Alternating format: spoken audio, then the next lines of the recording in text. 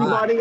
I am Peter Berson, and welcome to still another edition of Money Talks and Bullshit Walks, or as those in the know call it, MTBW. This is the history of Philadelphia from 1980 to present. Joe Willard, who normally joins us, had claimed that he had today off and that he was working. Joe is actually with us. I guess he quit work, but I think that Joe was probably not using his time to work. He was probably using his one vacation day that was given to him in his contract written by our attorney, Bombastic Bushkin. And I really believe and suspect Joe was preparing for the celebration of Festivus. And raising the Festivus poll and looking at his notes for the annual airing of the grievances. But we do have to mention that our attorney, Bombastic Bushman, has asked us again to emphasize that for all present, future podcasts, we are not historians, we are not journalists, although we've had journalists and former journalists join us.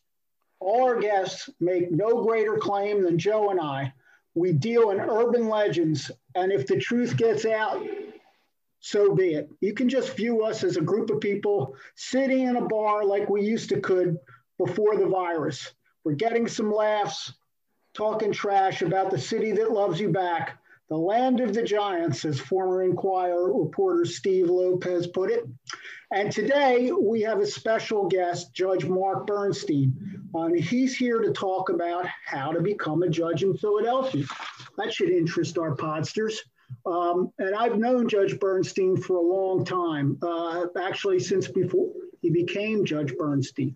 But at any rate, Judge Bernstein has quite a story of how he became a judge. And as many of our stories start, like others, it involves a political corruption story. That should get your attention out there, podsters. So, Judge Bernstein, how did you become a judge? That's an interesting question. It really starts with what's come to be known as the roofers scandal. The roofers I became a judge in 1987. I first ran for judge briefly in 1985, but withdrew, and then ran in 1987 when I was appointed and then elected. But the success of my election really starts with the roofers scandal. Stephen Traits was the head of the roofers union, and the roofers union back in the 80s was the strike arm of militant labor. So that when there was a non-union construction site, it would be the roofers that went on and busted up the place. I guess it was Christmas of 85, actually. And the feds had a wiretap on the roofers' phone. Or actually microphones in the walls of the roofers. Is that when they were preparing the Christmas cards? That was when they were preparing Christmas presents, but that wasn't what they were looking for. The feds, I think, had gotten probable cause to tap into the roofers union hall because of an investigation concerning the pension fund, but I don't think anything ever came of that. But lo and behold, they heard Traits and whoever else was in the room counting out money for judges and putting it into envelopes. And in Philadelphia, we do things differently. And it to me, it was very interesting because every judge that was named got $300 in cash, and one judge only got $200. And these cash envelopes were given out to the judges.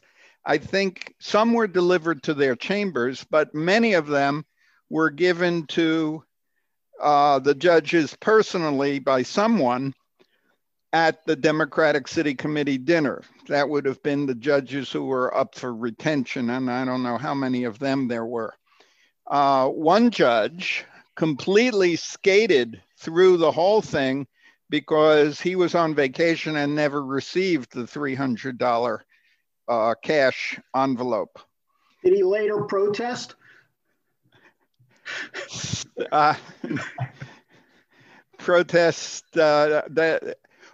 Okay, so as this went on, the feds now knew these judges had received cash in envelopes and took various steps, including, as it progressed, getting warrants to actually bug certain judges' chambers and getting a body warrant or convincing one of the judges that rather than go to jail, she should wear a bug on her, a recording device. As a result of this investigation, they couldn't ever connect the $300 gifts to any specific cases, except they thought they could with one judge. This was Esther Sylvester, and she was actually indicted in federal court and went to trial. And her defense was that she had given the envelope back to her judicial aide with instructions to return it as soon as she saw what was in it. And either luckily or unluckily, her judicial aide had died between the time of this event and the time of her trial. So the only evidence from either side as to what she did with the $300 was her testimony. And she was found not guilty. That was the only judge who was indicted for actually receiving the $300. The feds must have thought they could connect that one to a specific case. And given Pennsylvania, Judge Sylvester was found not guilty. And to my recollection, it was only a couple of weeks later, she was named administrative judge of family court. So wait a minute, that's a supervisory position. So after all this federal indictment and a federal jury trial, I would presume, she gets back on the bench and she gets what I would call a promotion. I don't know how you would view it.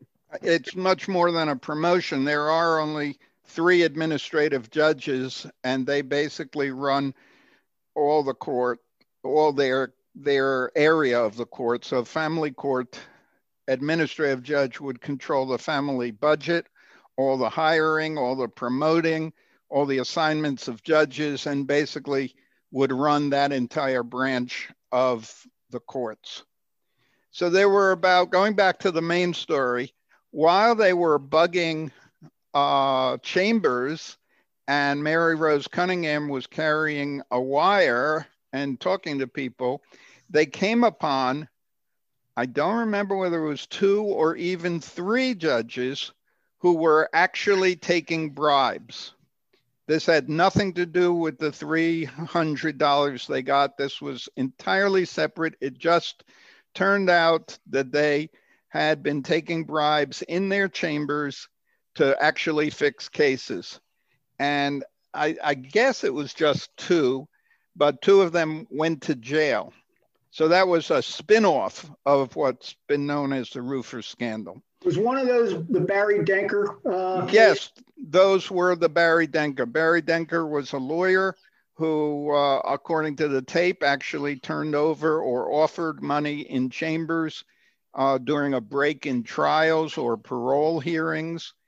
And I learned, I think he went into the witness protection program, of course, stopped practicing law, but I'm not sure that he was ever charged. But these judges actually spent time in jail. I think the judge was Kane. Was it Judge Kane? Judge Kane was one. Judge Harris was another. Municipal court. Kenny Harris. Oh, he might have been CP at that time. And I'm not sure if there was a third. I sort of think there was a third, but I don't remember. So go ahead. Another 13 judges were administratively suspended by the Supreme Court and eventually thrown off the bench. Most of them were thrown off the bench for not reporting. Well, all 13 were thrown off the bench, not for taking the money, but for not reporting it on their annual disclosure form. So they were all thrown off the bench, and most of them were thrown off with the, not admonition, but instruction or direction that they could not seek judicial office again. Interestingly, I. Raymond Kramer, who was a judge who was not one of those involved in the roofer scandal, was the head of the state trial judges conference ethics committee. So he was the one that judges would go to for opinions on what was right and wrong. And he always contended that these judges were treated unfairly because there was no rule against taking cash in an unmarked envelope. And this is Philadelphia. Well, this is Pennsylvania, actually. He was head of the whole state ethics. Well, so that was groundbreaking stuff that he was giving us. This was groundbreaking. He thought that they had gotten the rules changed in the middle of the game because there was no rule against it. And I always said I didn't think that a judge needed a rule to tell him not to take cash in an unmarked envelope. So 13 got thrown off. One was allowed to run for re-election again, and he did, and he won and said, I want to go to family court where nobody will look at what I do. And up until his death, he presumably had a fine record as a judge. Another one, Bernie Snyder, while all this was going on, because it took about 2 or 3 years from the time the scandal broke to the time that the Supreme Court threw them off the bench, one of them, Bernie Snyder, had to run for retention. And he lost his retention election. Which is hard to do. If I can tell that story, I'll get to it. So the Supreme Court didn't have to throw him off because he was off. But then he decided in his wisdom that he wanted to run again. And when he filed his papers some 2 years later, or maybe even 4, I don't know, then the Supreme Court decided that they would issue an opinion concerning his receipt of $300 and declared that he could not run for judicial office. Now, Bernie Snyder's retention election is fascinating because he's the only judge to ever lose retention in Philadelphia County. That's what I was going to ask you. Across the state, every year, 1 or 2 judges in the smaller counties, maybe 3, lose retention. But there they know who the judges are and what they do. In Philadelphia County, where we have 94 judges, really a lot of it is anonymous. But Bernie Snyder worked very hard to lose his retention election. I'm glad to hear that. He really did. He sat non-jury on a libel lawsuit against Philadelphia Magazine, I believe it was, and rendered a verdict as the largest verdict in Pennsylvania history against a media outlet.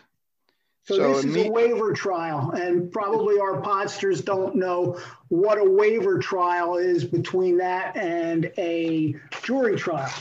So this was a non-jury trial where the Judge Snyder, got to decide both the facts and the law and render a verdict. So his verdict was the largest verdict ever against a media outlet in Pennsylvania. And on post-verdict motions, which always gets filed, the allegation was, based on information from his law clerk, that he would have lunch with plaintiff's lawyer, the lawyer who was suing Philadelphia Magazine, during the trial. I think that's right. And that he allowed plaintiff's lawyer to write his opinion as to why he was rendering this huge verdict. So this, of course, is all happening in the year of his retention election. And as one can imagine, the Inquirer is writing editorials about how outrageous this whole thing is. And then the defense counsel, Philadelphia Magazine, moved for his recusal, which meant you're involved, let another judge handle the post-verdict motions. And he denied recusal. And then when it came to the hearing, he refused to allow the defense to call his law clerk as a witness. So for Philadelphia, that's pretty brazen. It gets worse. Gets much worse. This is going on day after day. You can imagine what the Inquirer and Daily News are doing with this day after day. And then he doesn't allow the defense to call his law clerk, but he does allow the plaintiff to call himself. So he takes the witness stand and testifies for plaintiff while at the same time ruling on objections to his own testimony. That's not how you become a judge, is it? What? That's not how you become a judge. No, but this is the only way you ever lose retention in Philadelphia. As I said, he worked very, very hard. So we had all these 13 judges thrown off the bench because of the roofer scandal. And as you can imagine, this caused a great turmoil in Philadelphia, not just in the legal community, but throughout the city, really, and throughout the political world. And Governor Casey created what he called a merit selection panel to give him judges across the state, not just Philadelphia, to be appointed.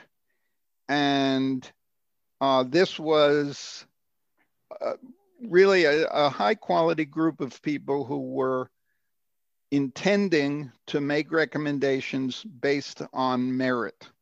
So I was a real lawyer and had tried real cases, and also was very much involved in politics, although completely from the left-wing liberal perspective.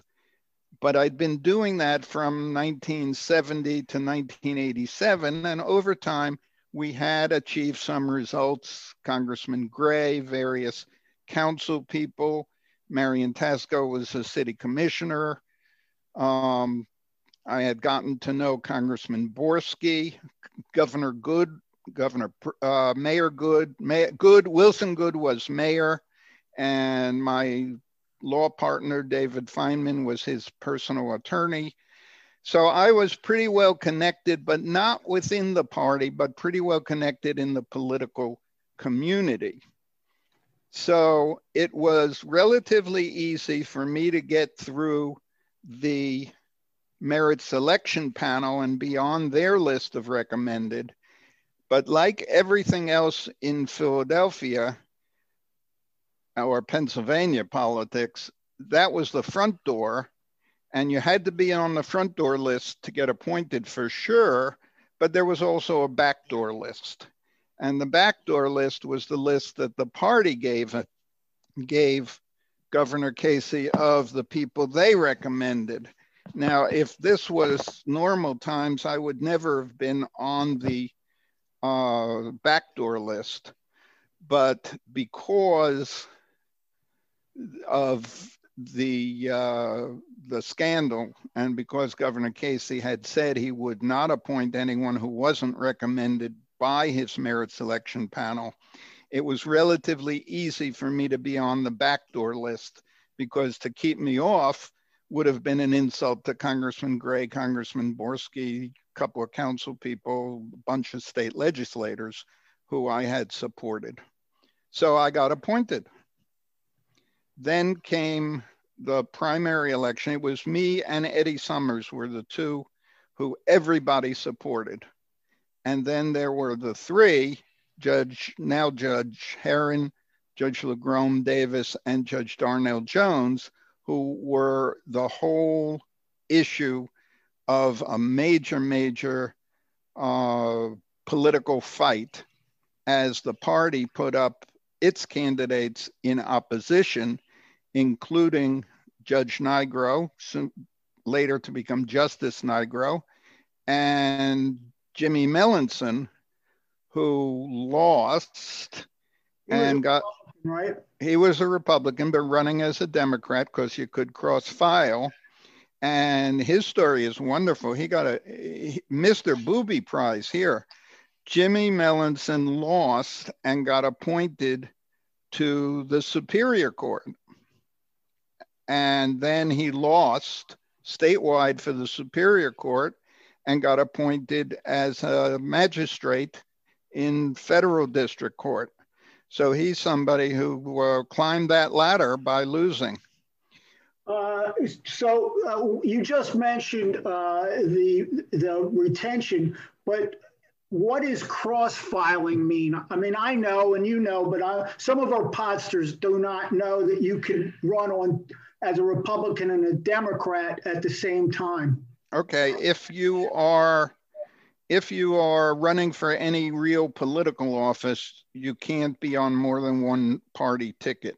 But if you're running for judge and you get enough signatures, you can be on Republican and Democratic Party tickets. So when you say signatures, you mean petitions to run? Yeah. And the way it traditionally has worked, it's broken down now, but the way it traditionally had worked is the party chairman of the Democratic and Republican Party determined who was going to be a judge. And they would say, for example, if there are 7, the Republicans get 2 of them, and all 7 cross file, and the 5 Democrats get nominated through the primary on the Republican side, and the 2 Republicans get nominated on the Democratic side in the primary, and those 7 go on readily to become judges because they're virtually the only ones on the ballot. That has broken down tremendously recently, and it started breaking down when Democrats started saying, why should we be voting for Republicans for judge? And started breaking the deal by simply not giving the Republicans the vote, and other Democrats would win. These days, the Republicans don't even bother running many people, if any, for judge. Well, I guess the only way, because Philadelphia is so heavily Democratic, the only way a Republican could really, I guess, have at least a fighter's chance is if you became number 1 on the ballot. How do you get to be number 1, number 2, or number 3 on the ballot that people vote on? Well, let me start by saying a Republican just running on the Republican side doesn't have a fighter's chance, even if they are number 1.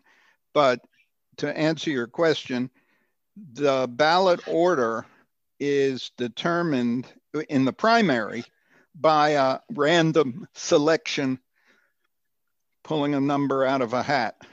I thought it was a coffee can. Pulling a number out of a coffee can. Yeah, maybe it's a hat in Harrisburg. I don't remember. But actually, it for judge, the drawing is in Harrisburg because we're state officers. But you're right. In Philadelphia, it's under it's what kind of coffee, Peter? I don't know. Hopefully an empty coffee can, but yes, but what kind of coffee used to be in it? That would be a good question for some of your later speakers. How about Maxwell House? I don't know. Oh, I thought this was a pop quiz. Yeah, I don't know the answer to that. So I got appointed along with Eddie Summers, but the other three didn't. Oh, there was actually 6 of us. It's known as the KC5, but there were actually 6 of us. The 6th was Norman Ackerman, who was a Republican who was appointed, but Billy Meehan, the head of the Republican Party, told him he could not run, that it was not his time, and he withdrew. So when candidates are told by the party chairman, either Republican or Democrat, that it's not their time, basically, what does that mean? It means the chairman is lying, is what it means. There are people who have been told 12 times you're top on the list if you withdraw, and have never made any list for party endorsement. Why would they not make the list? Like, what would prevent them from not being chosen, even though you were, quote, first on the list? Okay, because first on the list is a term of art, which means maybe we'll consider you next time.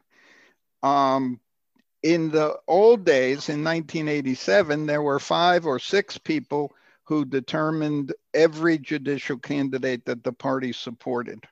Was Brady around then, or did he? Yeah. No, he was not party chairman. So would that be Glancy? No, it was after Glancy. It was Joe Smith, George Schwartz, the head of city council, Congressman Eilberg, sort of, Congressman Barrett. I'm going back. Pete Camille was party chairman at one time. Yeah. And Herb Feynman, the Speaker of the House. We're talking about a lot of people that got indicted. Yeah.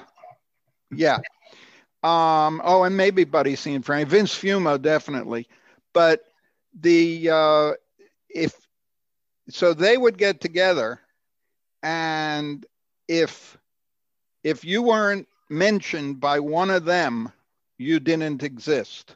You absolutely didn't exist. So, for example, if I had run in 1985 and I had been everybody's second choice, which they may have said to me I was, then I didn't exist, because somebody who got a say had to throw your name onto that table. Then there was a negotiation of who. Now, Vince Fumo was wonderful at this, because he always insisted that he got to name a judge. And then South Philadelphia always got to name a judge. So by that method, South Philadelphia got 2. When Rendell was DA, he got to name a judge or 2. And then the others could fight out who was next. So to say you're next was totally a meaningless thing. It was because if you're on the table when a decision was made, maybe that counted. But if you didn't have the political clout to be named by somebody at the table, then you didn't exist. Who cares whether you had run 6 times? Steve Levin, who was a state rep for many years and later became a judge, had to run against the party. And he was Herb Feynman's successor in the legislature, and he was well connected. So he was waiting at his office for the call the night of the endorsement, and it never came. So he goes out and he runs into Senator Smith, who was party chairman at that time, and says, "What happened?" And Senator Smith shakes his head and says, I don't know. Well, what happened was his name had never been mentioned, I'm sure. And he ran outside of the party and won, as people more and more do. That was 1985. So let me ask you a quick question. If you didn't get anybody who's running, there are certain prohibitions about raising money. If you're a judge or a candidate for judge, you can't advertise. You can't use, as far as I know, you can't use television or mass media to advertise your campaign. So you are, a candidate would really be relying on their party if they're picked to push them. Is that a correct idea? It's a correct idea, except as time has gone on, it was this way in 1987, and it's become the Wild West now. You could hire individual consultants and pay individual wards to support you, even without the party endorsement. So that's street money. Yeah. So when I got, and judicial candidates for the party are cash cows because they have the ability to raise money from lawyers, and generally they're complete naivetes, first timers into politics. So they don't know what they're doing. So they're told that they have to make a contribution to the party as part of their campaign. Right.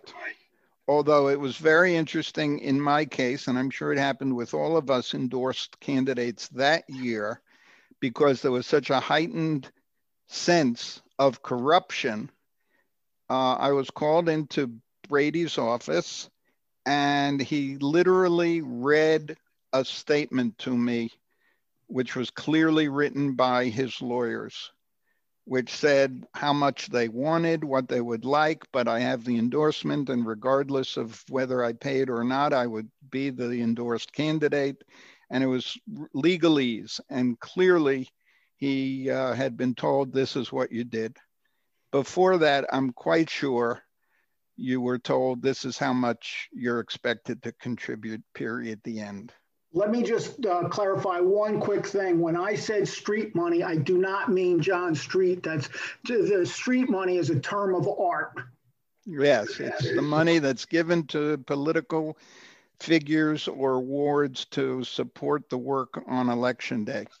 So running around the city, and I was pretty well connected from the liberal wing. I met an awful lot of ward leaders.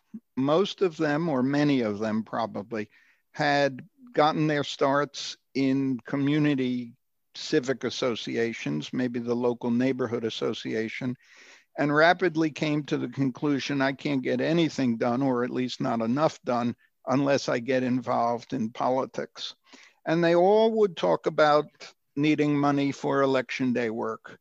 But one stood out in my mind because I was brought in by an intermediary, a good friend, and we had a very nice conversation. I guess she said she'd support me. I'm not sure.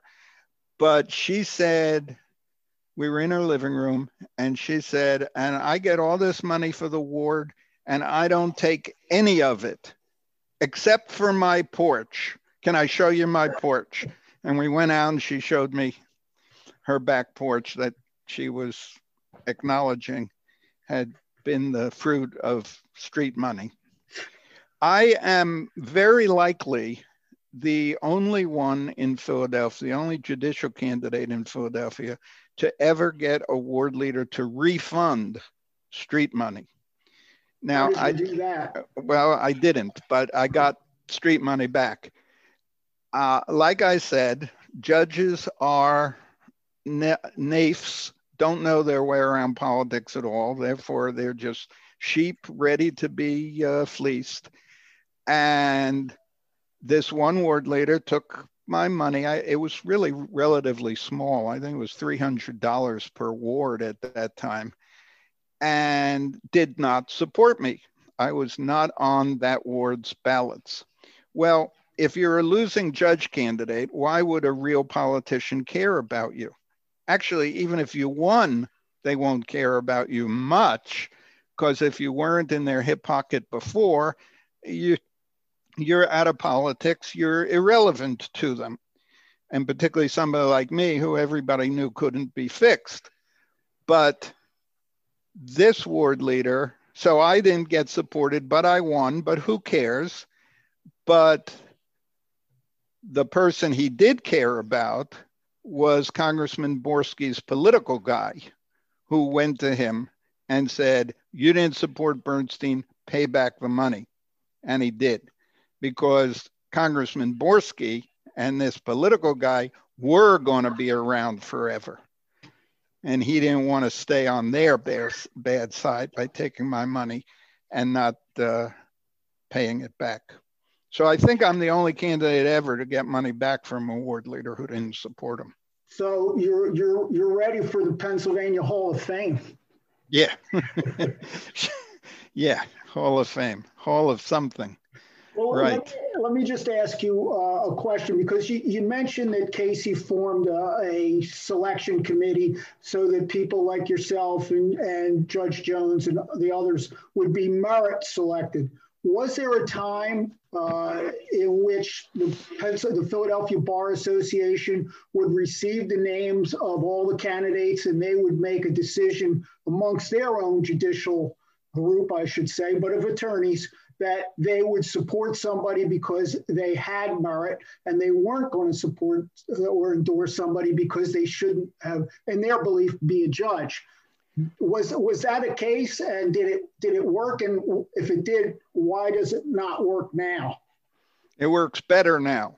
Oh, you think it does? Go ahead. Yeah, and I'll tell you why. First of all, the Bar Association does a wonderful job of investigating judicial candidates. They really do. They'll put in hundreds of lawyer hours talking to candidates, evaluating questionnaires, talking to people who know the candidates, and really do a top-notch investigative job. For a while, they had a deal with the party, the Democratic Party, which is the only one that really matters, that the party would not endorse anyone who was found not qualified. But that broke down, and in my opinion, it broke down because somebody's nephew had enough political clout that they simply had to be endorsed, and it didn't matter whether they were found not qualified or not. The excuse the party used, insofar as they really cared about an excuse, was you make your ratings too late. Ridiculous. But anyway, I always said, for even after I was a judge for 20 years, that the Bar Association believes in alphabetical selection of judge.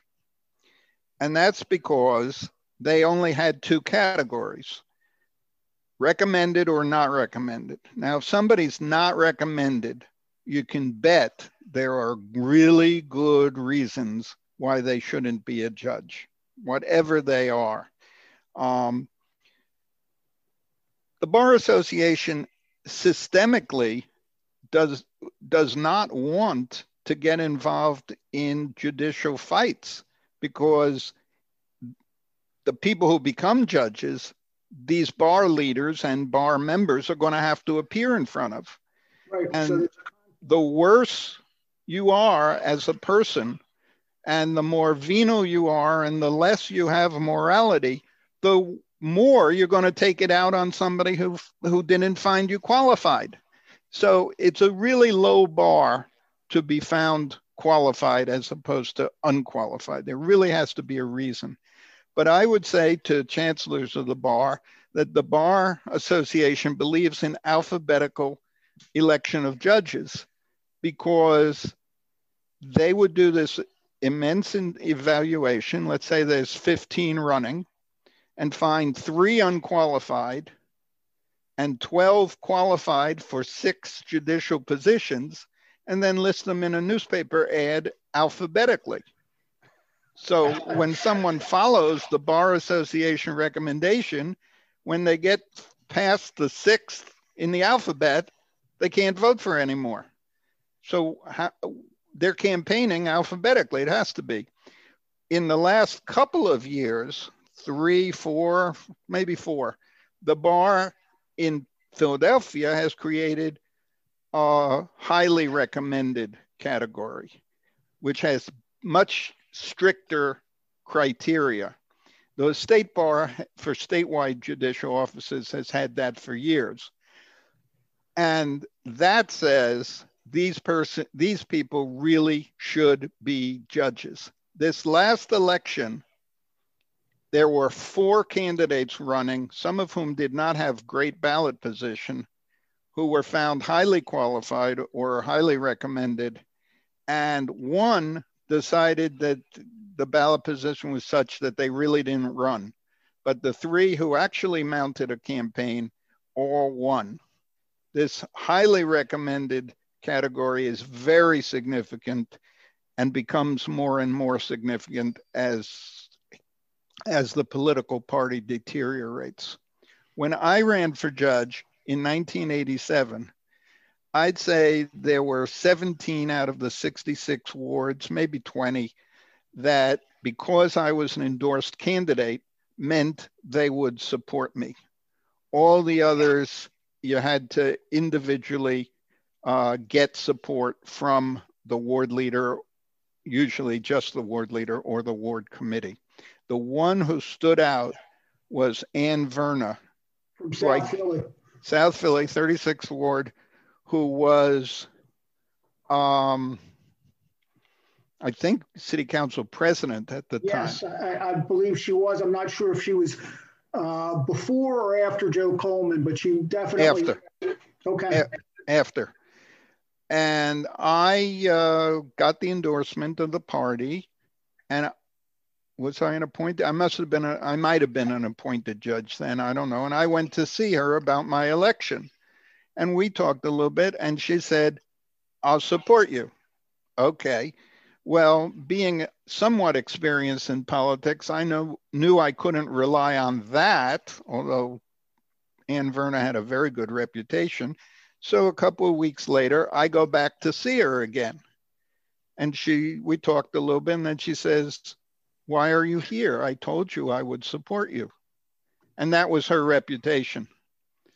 But very, very few of them had that kind of reputation. Now, Marge Tartaglione, who you've probably talked about in your podcast. Oh, of course.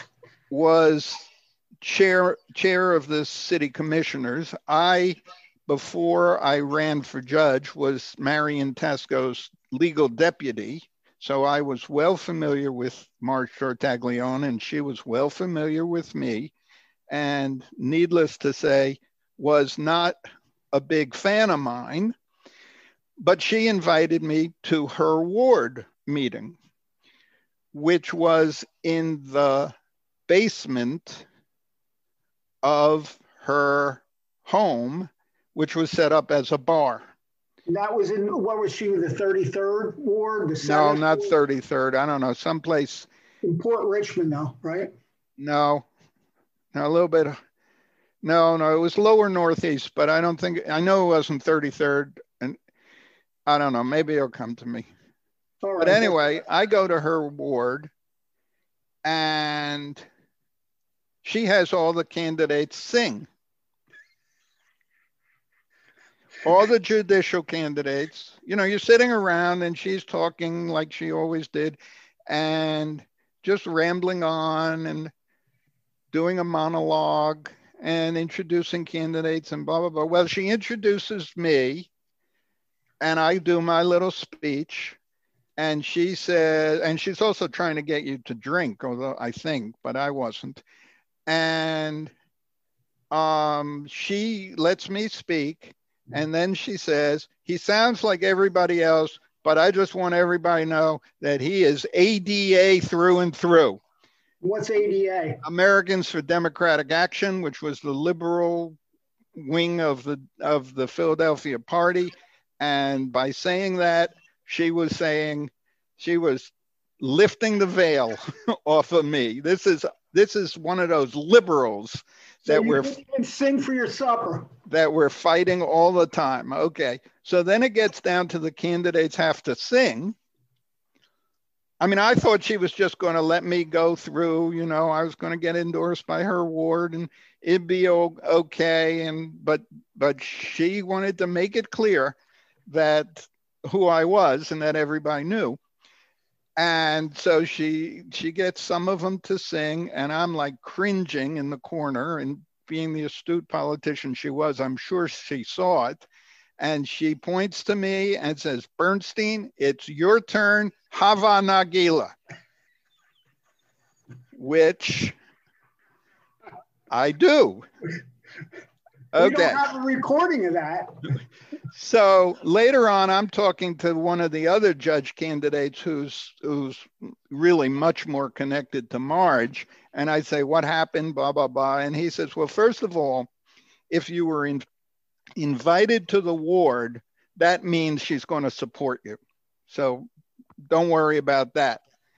But secondly, if she can make you sing, think of what else she can make you do later on. And it was like, oh yeah, there's a level of professionalism in this world that I only get to glimpse. But that's right. If she can get these stolid, stuck-up judicial candidates, maybe she does it for retention judges who are judges. I don't know, but well, anyway. Let's just put it this way. They don't make Marge Tartagliones anymore. She was one of a group. We had Ann Land, we had Joan Krajewski, and she was right in there with that group. Yeah, you talked about Steve Lopez earlier. He called Ann Land and Joan Krajewski the Boom Boom Girls. Yeah, we had, I don't know if you heard the episode podcast, we had Mike Freeman on, who's a very good friend of mine. And Mike was the editor of the Philadelphia Daily News.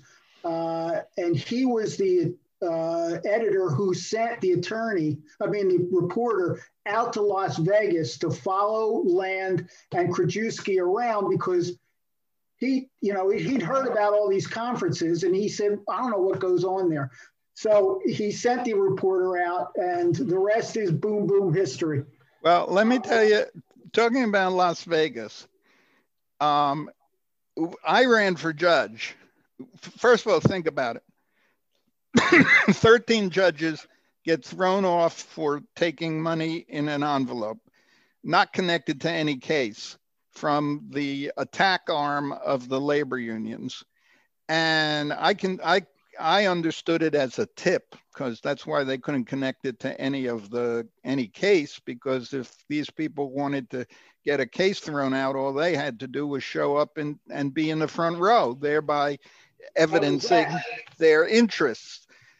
And it also sort of explains why one guy got 200. He obviously had done something that they didn't like instead of the 300. But one year, so think about who these people must be. One year, the Bar Association, in their infinite wisdom, decided it would be a good idea to do the Bench Bar Conference in Atlantic City. Now, the Bench Bar Conference is a conference of judges and lawyers. Right. And if you do it at a casino in Atlantic City, then there will be tables where judges, and the point is for judges and lawyers to get along together and socialize and get to know each other in a different context. Well, if you're doing that at a gambling table, then it really shouldn't surprise anyone, given who we're talking about, that the chips in front of the judges kept getting bigger and bigger and bigger, whether they won or lost. So the chips were down. Yeah. Yeah, that was the last time for 20 years that they thought Atlantic City would be a good idea for the Bench Bar Conference. When I became a judge in the Roofers scandal, one of the thoughts generally was judges never pay for anything. And the rumor was there were judges who got their suits and got their cars cleaned and whatever, never paid for anything. And all these things that judges got as a routine came out that they were being stopped. The only thing I regretted was that the Phillies announced they were no longer sending judges free season passes. Well, if I'd have known that, I would have run for judge. There you go. I didn't even know that was one of the perks until I realized it was taken away from me. Well, as a DA, Mayor Nutter would send over there's a mayor's box, and he would send over tickets to the DA, and they would decide who was going to go. So I was lucky enough to go, and I'm with some of my colleagues, and Mayor Nutter walked in. Now, I understood that when the mayor's box is being used, you get a spread. You get everything, food, drinks, everything. And we're there, the DAs are there, and there's nothing there. There is absolutely nothing. And then Mayor Nutter came in clutching a 99-cent bag of hers, and he didn't even offer to share. So that's what's happened to this world. Well, yeah, also, what were you going to do to help him anyway? But my son bought, this is a Mayor Nutter story. He bought a food cart, thinking he'd set it up and have somebody work it for him. And then he discovered there were all these problems with it. There was licensing. You needed to submit architectural drawings. And every time he thought he had done enough, they would tell him, no, you need another fligagy or this. And finally, it came down to he needed a commissary. He needed a commissary. And that's the place where you store the food overnight. And seemingly this was the last hurdle. He needed to get a commissary. Well, there are 500 food carts, and there are 4 commissaries in the city of Philadelphia, which can accommodate 80 food carts. So he went around trying to find a commissary, and nobody would talk to him. Finally, one of the food cart guys signals to him and whispers to him to meet him out back. And he goes out back, and the guy says, I've been in business for 10 years. When the inspector comes around looking for my license, I give him $50 and I get a license. I don't have a commissary. But when Mayor Nutter came in, remember, this is a story about Mayor Nutter? Yes. They wouldn't take the $50. How dare they? Because they'd get in trouble. So I just continue without a license. Hey, people have to do certain things in desperate situations. It's Philadelphia, yeah. Yeah, well, we do things differently here. Speaking of doing things differently, yes. Another story, if I can change the subject again. I'm at a conference with a judge from maybe Elk County, someplace up in the North Central. He's the first Democrat elected in 150 years. He was a Democrat and he represented hunters. So he got enough Republican votes and won as judge. And he's telling the story up in Elk County where when you're caught as a hunter doing something wrong, having over your allotment a deer or something, they issue you a ticket. And that ticket, if you give the agent $50 right then and there, is fine. But if you make them give you the ticket and go up to court, it's $150. So this is a little hard to believe, but I said, we have some cops in Philly like that too. Well, hey, that's training camp for parking authority people. Yes, right. If you can't pass that, you don't get to be a parking authority person. Before I let you go, let me ask you one question. We've sort of wandered around it. What does retention mean? We said that Bernie Snyder did not get retained, but it's something that happens that is different than other people who run for re-election. Pennsylvania has really a great system. when you are elected judge, if you're appointed, you then have to get elected. But when you are elected judge, you're elected for a 10-year term, and your pension vests after that 10-year term. So if you want to be totally independent of politics, you're able to do that. You don't have to worry about re-election. And then at the 10-year anniversary, it's not an election where you're running against somebody. It's either a yes or no. And if more people vote yes than no, you have another 10-year term. If more people vote no, you're out of business. And the only person that, at least in Philadelphia, that got voted no was Bernie Snyder, who we just spoke about. So it is difficult to lose.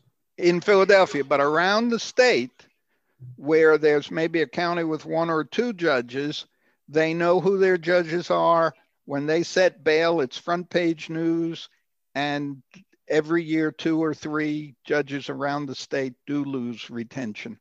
But in Philadelphia, I only know of 1. So before we go, I'm not going to tell the story, but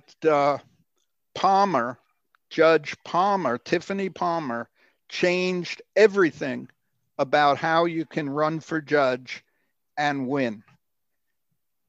The system has changed. When I ran for judge, and for many years thereafter, you had to get a vote in your areas, but you couldn't be shut out any other part of the city.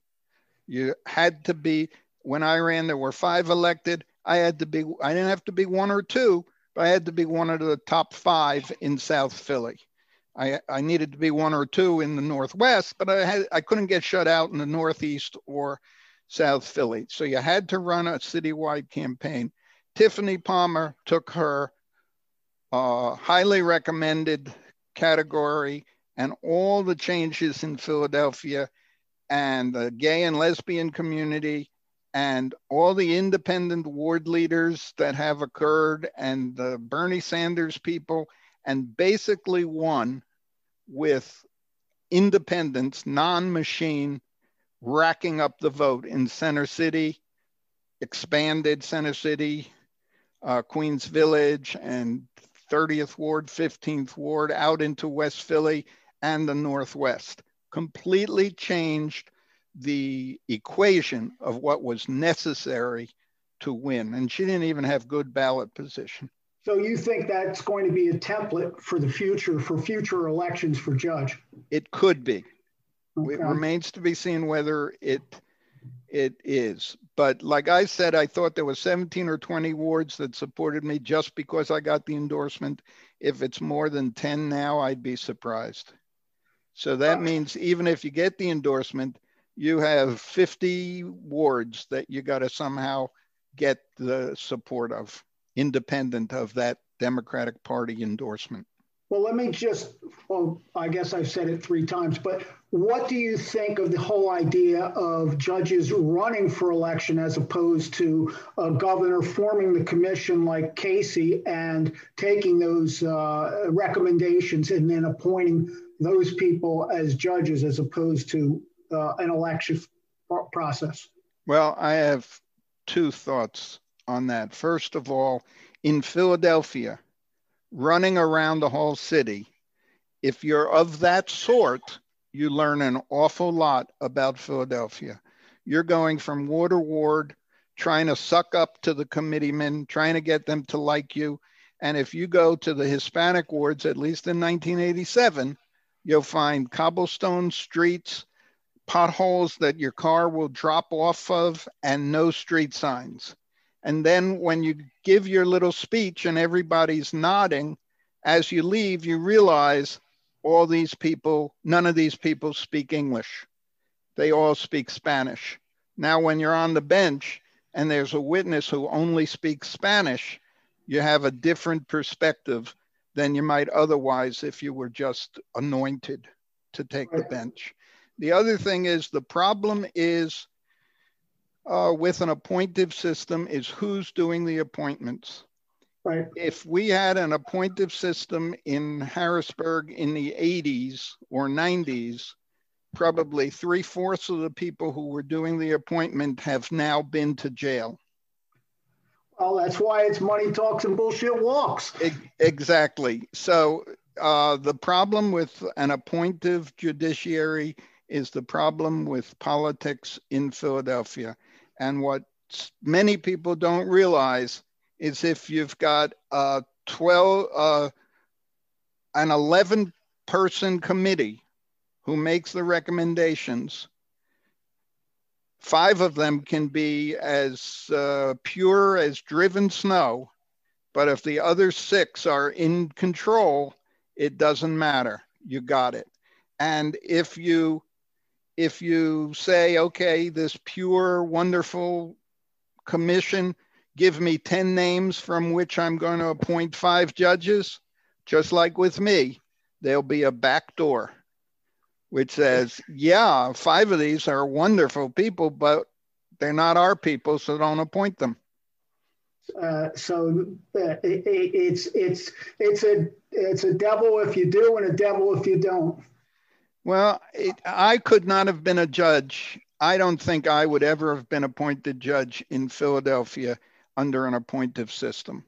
But having worked in politics for 20 years, having fought the machine, having involved myself in congressional and state representative races, then I had a real shot with or without the endorsement.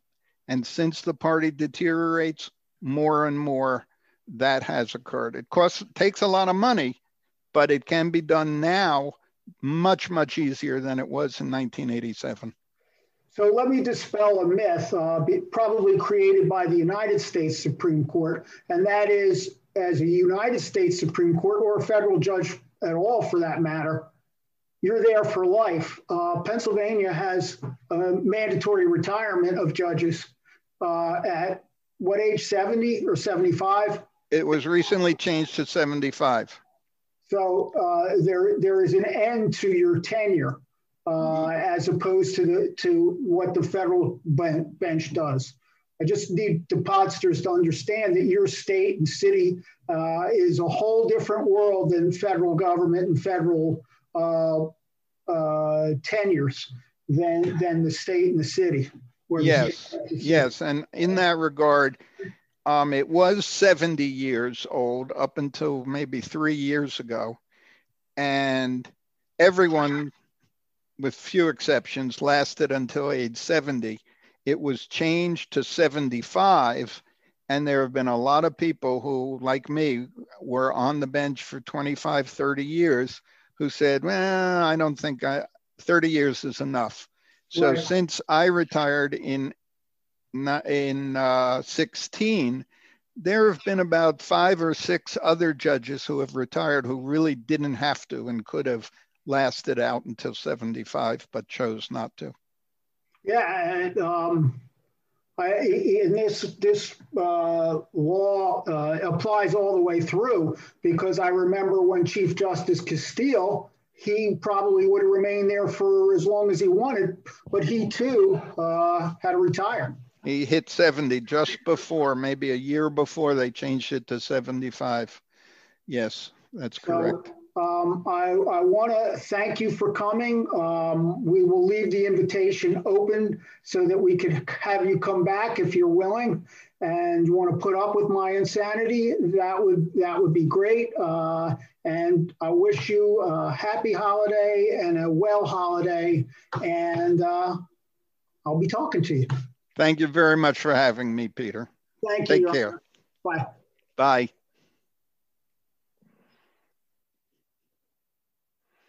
Okay, I hope that worked for your purposes. Yeah, I thought that was great. Absolutely great.